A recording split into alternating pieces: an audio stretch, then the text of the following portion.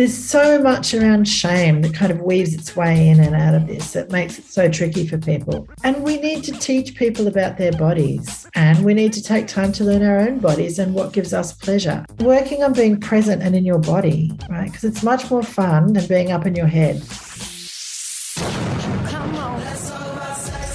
It's a new fortnight here on Mornings with me, Maya Billick. It's time for Let's Talk About Sex, and as always, I'm joined by Tanya Coons, our resident pleasure therapist and activist and advocate. She's great at what she does, and this time, 2 weeks ago, we were chatting about erectile dysfunction, premature ejaculation, which I think naturally leads us to what we're going to be chatting about today, which is anorgasmia. Tanya, what is it? What is it indeed? It's basically the inability to orgasm, right? So it can be primary or lifelong, which means or the person who always has had it and they've not learned to orgasm yet. Or it can be secondary or acquired, which means it started happening at some point or after a certain event, something like maybe a sexual assault or a relationship breakup or some sexual issue, or things like alcoholism, depression, grief, some surgery or injuries, maybe some medications, illness, and sometimes menopause,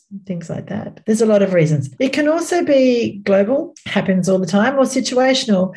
It happens sometimes or in specific situations. For example, can't do it with a partner, but can on my own, or a specific partner. Used to be able to orgasm with my past partner, but I can't with this partner. Don't know why. That sort of stuff. It's reasonably prevalent with people as well. I think I think that's totally right. I mean, we speak a lot as well about the orgasm gap on Let's Talk About Sex. Before we go any further, can you remind us what that's about? I can. This came about from research, I think in 2017 it was released, maybe even 2016, it showed that 97% of straight men always orgasm when having sex, and then 89% of gay men do, 86% of gay women do, and 65% of straight women do. So there's quite a gap there, especially if you're thinking about straight heteronormative sex, 97% of men versus 65% of straight women. That is a big gap. So people noticed that and they were curious. To me, I think this is more a conversation about heterosexual sex and not understanding the arousal of vulvas and vaginas. It's both about the person and or their partner in this case. Yeah, that's an interesting point because I think it's worth noting how anorgasmia is different from the orgasm gap. Like, how is someone able to tell or figure out if it's just this one time is just a one-off, it's not working, or if there's something else happening? Yeah, well, because also sometimes things get in the way. You know, we might be up in our head thinking. And we've chatted before on the show saying, you know, in order to have an orgasm for one split second, you need to lose control.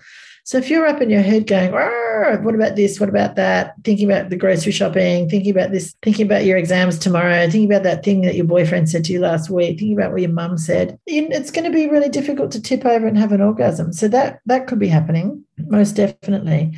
But differing from the orgasm gap, anorgasmia is really a term for people having regular difficulty reaching orgasm after ample sexual stimulation, right? So it's something that is going to occur regularly and it's experienced as difficulty, and it might cause distress for the person who's unable to have an orgasm.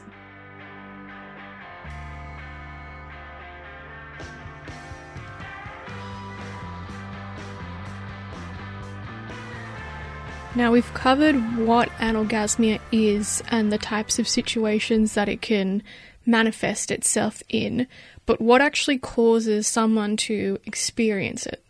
Right. Not knowing how their body works or arouses, right?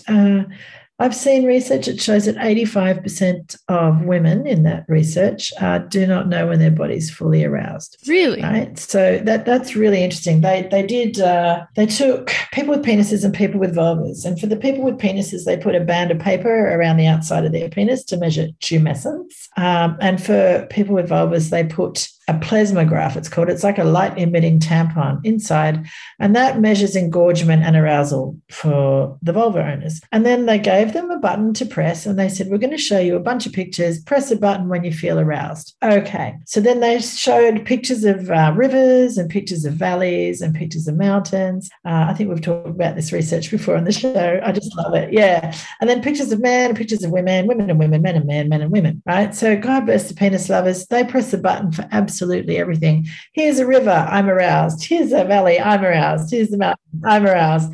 And it's true, their body measured up with that, right? So God bless them, so arousable. But for the people with vulvas, 85% of them did not press the button when they were highly aroused. When their body was like, yeah, baby, I'm getting all revved up looking at these images, they did not press the button. So for me, that really shows that people don't know their bodies and how their bodies work or arouse. And if you don't know how your body works or arouse, how the heck are you going to be able to have orgasms unless you accidentally stumble across that? That's so fascinating. Isn't it? Because everybody orgasms differently. Like some people are wired for clitoral orgasms, some people for vaginal, some people for a combination, some people perineal, some anal. Some people can orgasm from rubbing above their left eyebrow. You know, like there's all sorts of things. So if you don't know that, how are you going to work that out? I think there's a huge myth in society that our lover should know what we want. So if we outsource our pleasure to our lovers, for those with vulvas, there's a high chance in heterosexual sex that their lover's not going to understand how their genitals arouse at all, because all we've been taught about is get to the P and V sex. And if you're in a hurry to do that, it's going to be much harder for a person with a vulva to have an orgasm. So there's that kind of equation. There's also people having shame around sex and their genitals. Very, very common with vulva owners. You know, they've been told that their bodies aren't nice or attractive, and there's a lot of shame perpetrated onto them. Sexual assault, anxiety, you know, worrying, oh, am I good at this? What's it going to be like? Is it going to hurt? Am I going to be okay? All that sort of stuff. And then that inability to let go or lose control that we've been talking about. So if the talk in your head is just say your lover's doing something delicious to you, you know, and one of the more common ways to help somebody with a vulva have an orgasm is to give them oral sex. So just say that your partner's there, they've got their head down there, they're giving you a lovely time, and your head's like, oh my God, I'm taking too long. What's wrong with me? Oh, my genitals, they don't look good. I don't smell good. I don't taste good. This is dirty, you know. Oh, you know, and we're taught that our genitals get us into trouble. You know, you can get pregnant, you can be seeing the wrong person, or, you know, you become ungodlike, whatever. We get these messages, like, and people with penises don't get those messages when they're growing up. They get told that this is a great thing and it feels good when you touch it, and go forth and have fun with it. So that kind of stuff can really impact someone's ability to have an orgasm. And I do a lot of work with people around undoing some of these messages that they've accidentally breathed in from society. This is reminding me a lot about the special we did on vaginismus a few months ago now. How does anorgasmia differ to vaginismus? Hugely differ. Vaginismus is the involuntary clamping or spasming of pelvic floor muscles and surrounding muscles. So that's going to make intercourse or penetration difficult, painful, or impossible. It's got nothing to do with orgasm, although some of those limiting thoughts might be behind the involuntary spasming. So there might be similar origins when it comes to sexual background or thoughts or beliefs or shame or enjoying sex, but it's a very different thing. Because for someone with anorgasmia, they might be able to have intercourse and enjoy it. They just may not be able to tip over and have an orgasm. Right. Do you think then it's like a mental or a physical thing, or are there any like cultural factors that come into play here? I think it's both, actually. Your head's important because you need to be able to stay present and you need to be able to lose control. And, you know, that kind of sits with your head. It's very hard to lose control if you're anxious because your brain's going to be in the future worrying about something. And your head will also be controlling things like feeling shame. For example, not liking somebody's face in your genitals, or feeling funny about your body, or anxious about pleasing your lover, etc. So all these things are going to make it a little bit difficult. Understanding your body and what gives you pleasure and what feels good, you need to learn that, particularly if you're interested in your orgasm or your partner's as well. Understanding that all bodies are different and different things feel good for different people is really, really important. The cultural factors, I think they're about shame and the ideas that we get about our bodies. Focus focus on pleasure and what is possible, not performance and not outcome. And absolutely all bodies are capable of having pleasure. It doesn't matter what size you are, what skin color you have, what level of ability you have, what kind of genitals you have. Your body is absolutely capable of giving you pleasure. Do remember that. I mean, I think it's safe to say it's all about the journey, not about the destination. Yeah, absolutely. And what a journey that can be.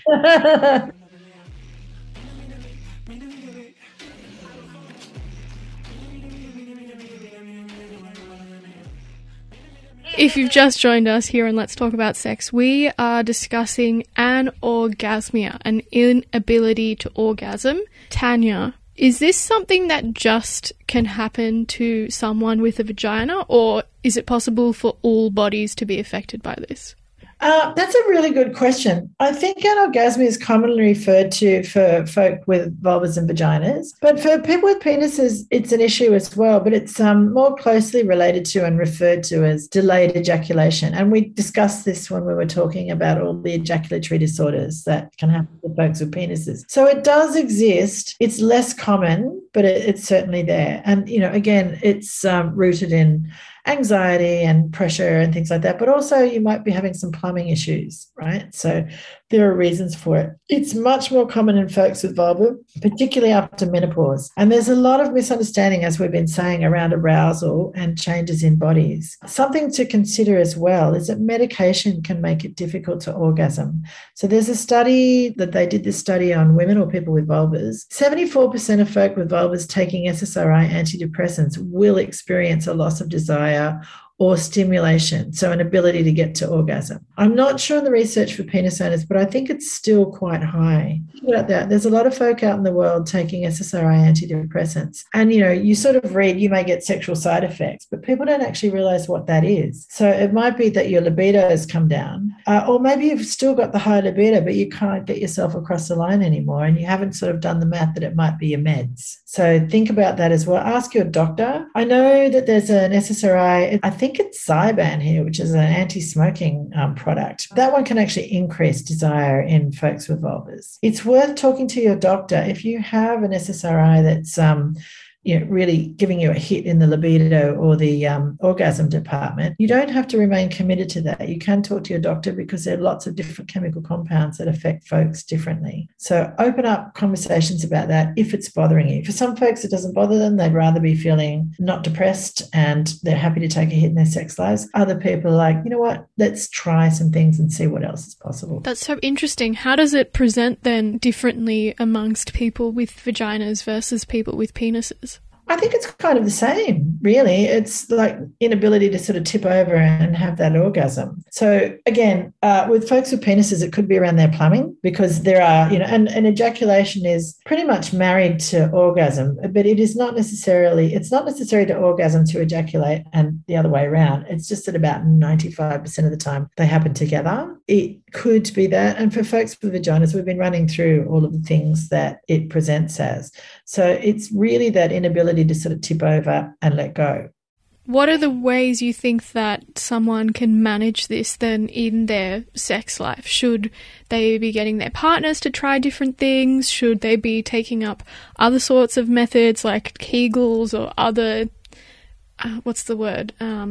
interventions or exercises. Yes. Yeah. I think we need to make sex about pleasure and what's possible. And you hear me say this all the time. Make it about enjoyment rather than performance and outcome. And we need to teach people about their bodies. And we need to take time to learn our own bodies and what gives us pleasure. There's so much around shame that kind of weaves its way in and out of this that makes it so tricky for people. It's really great for me to come on the radio and say, hey, make it all about pleasure. Hey, why don't you do some exploring? But then shame is going to get in the way for a lot of people, like, oh, I don't want to touch there, it's dirty or it's icky, or, my mum told me that sex is disgusting and why should I be wanting to do that with my partner, or why should I let them close to my genitals, all sorts of things. So working on shame, because one thing to remember, and I say this over and over, is we are all sexual beings. Even folks who are asexual can have sexual urges sometimes. They just may not be interested in sex, and that's part of a sexuality. But most of us sexual beings beings. Sex is a normal, natural thing that happens all over the world, all of the time. More sex is had for pleasure than is for making babies. So thinking about it as something as natural as eating, showering, taking a shit, whatever, it's the same bodily function. And then working on being present and in your body, right? Because it's much more fun than being up in your head. When you're up in your head, we're usually worrying about something, right? And then we're not present, and then we're not having the best time. So if we have anxiety or shame, see if you can do some work to address that. Sometimes it's reading some books or looking at the, body positive feeds on Instagram, whatever it may be. Go to see a sex therapist or a counselor. But also focus on connection and build trust with your partner, because those things are going to make it a little bit easier for you to tip over, feel relaxed, and allow pleasure and stimulation. It's a big no to Kegels they're not going to, just doing Kegels will not suddenly bring on orgasms because it's a lot to do with the head. However, using jade eggs or Benoit balls for people with vaginas can improve pelvic tone, which in turn can improve the intensity of your orgasms, right? I can speak from experience. I've test drove some of these babies, and it does. It will give you a much more intense sensation.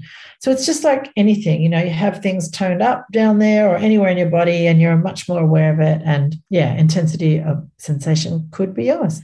If you've just joined us, we're here on Let's Talk About Sex, discussing anorgasmia. There are methods that you can turn to seek help and to find reprieve and respite if you are suffering from anorgasmia. And if you've missed today's chat, no fear. You can listen back to today's show wherever you get your podcasts from, and you can find some extra information at fbiradio.com/programs.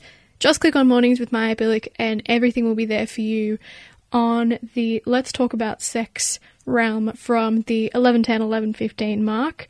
Tanya, thank you so much for joining me again today. Another insightful discussion about orgasming. Yes. Thank you so much for having me. These conversations are so important, and it's really great to be able to get some message like this out into Radio Land so people can digest this sort of stuff and feel okay about themselves and their bodies.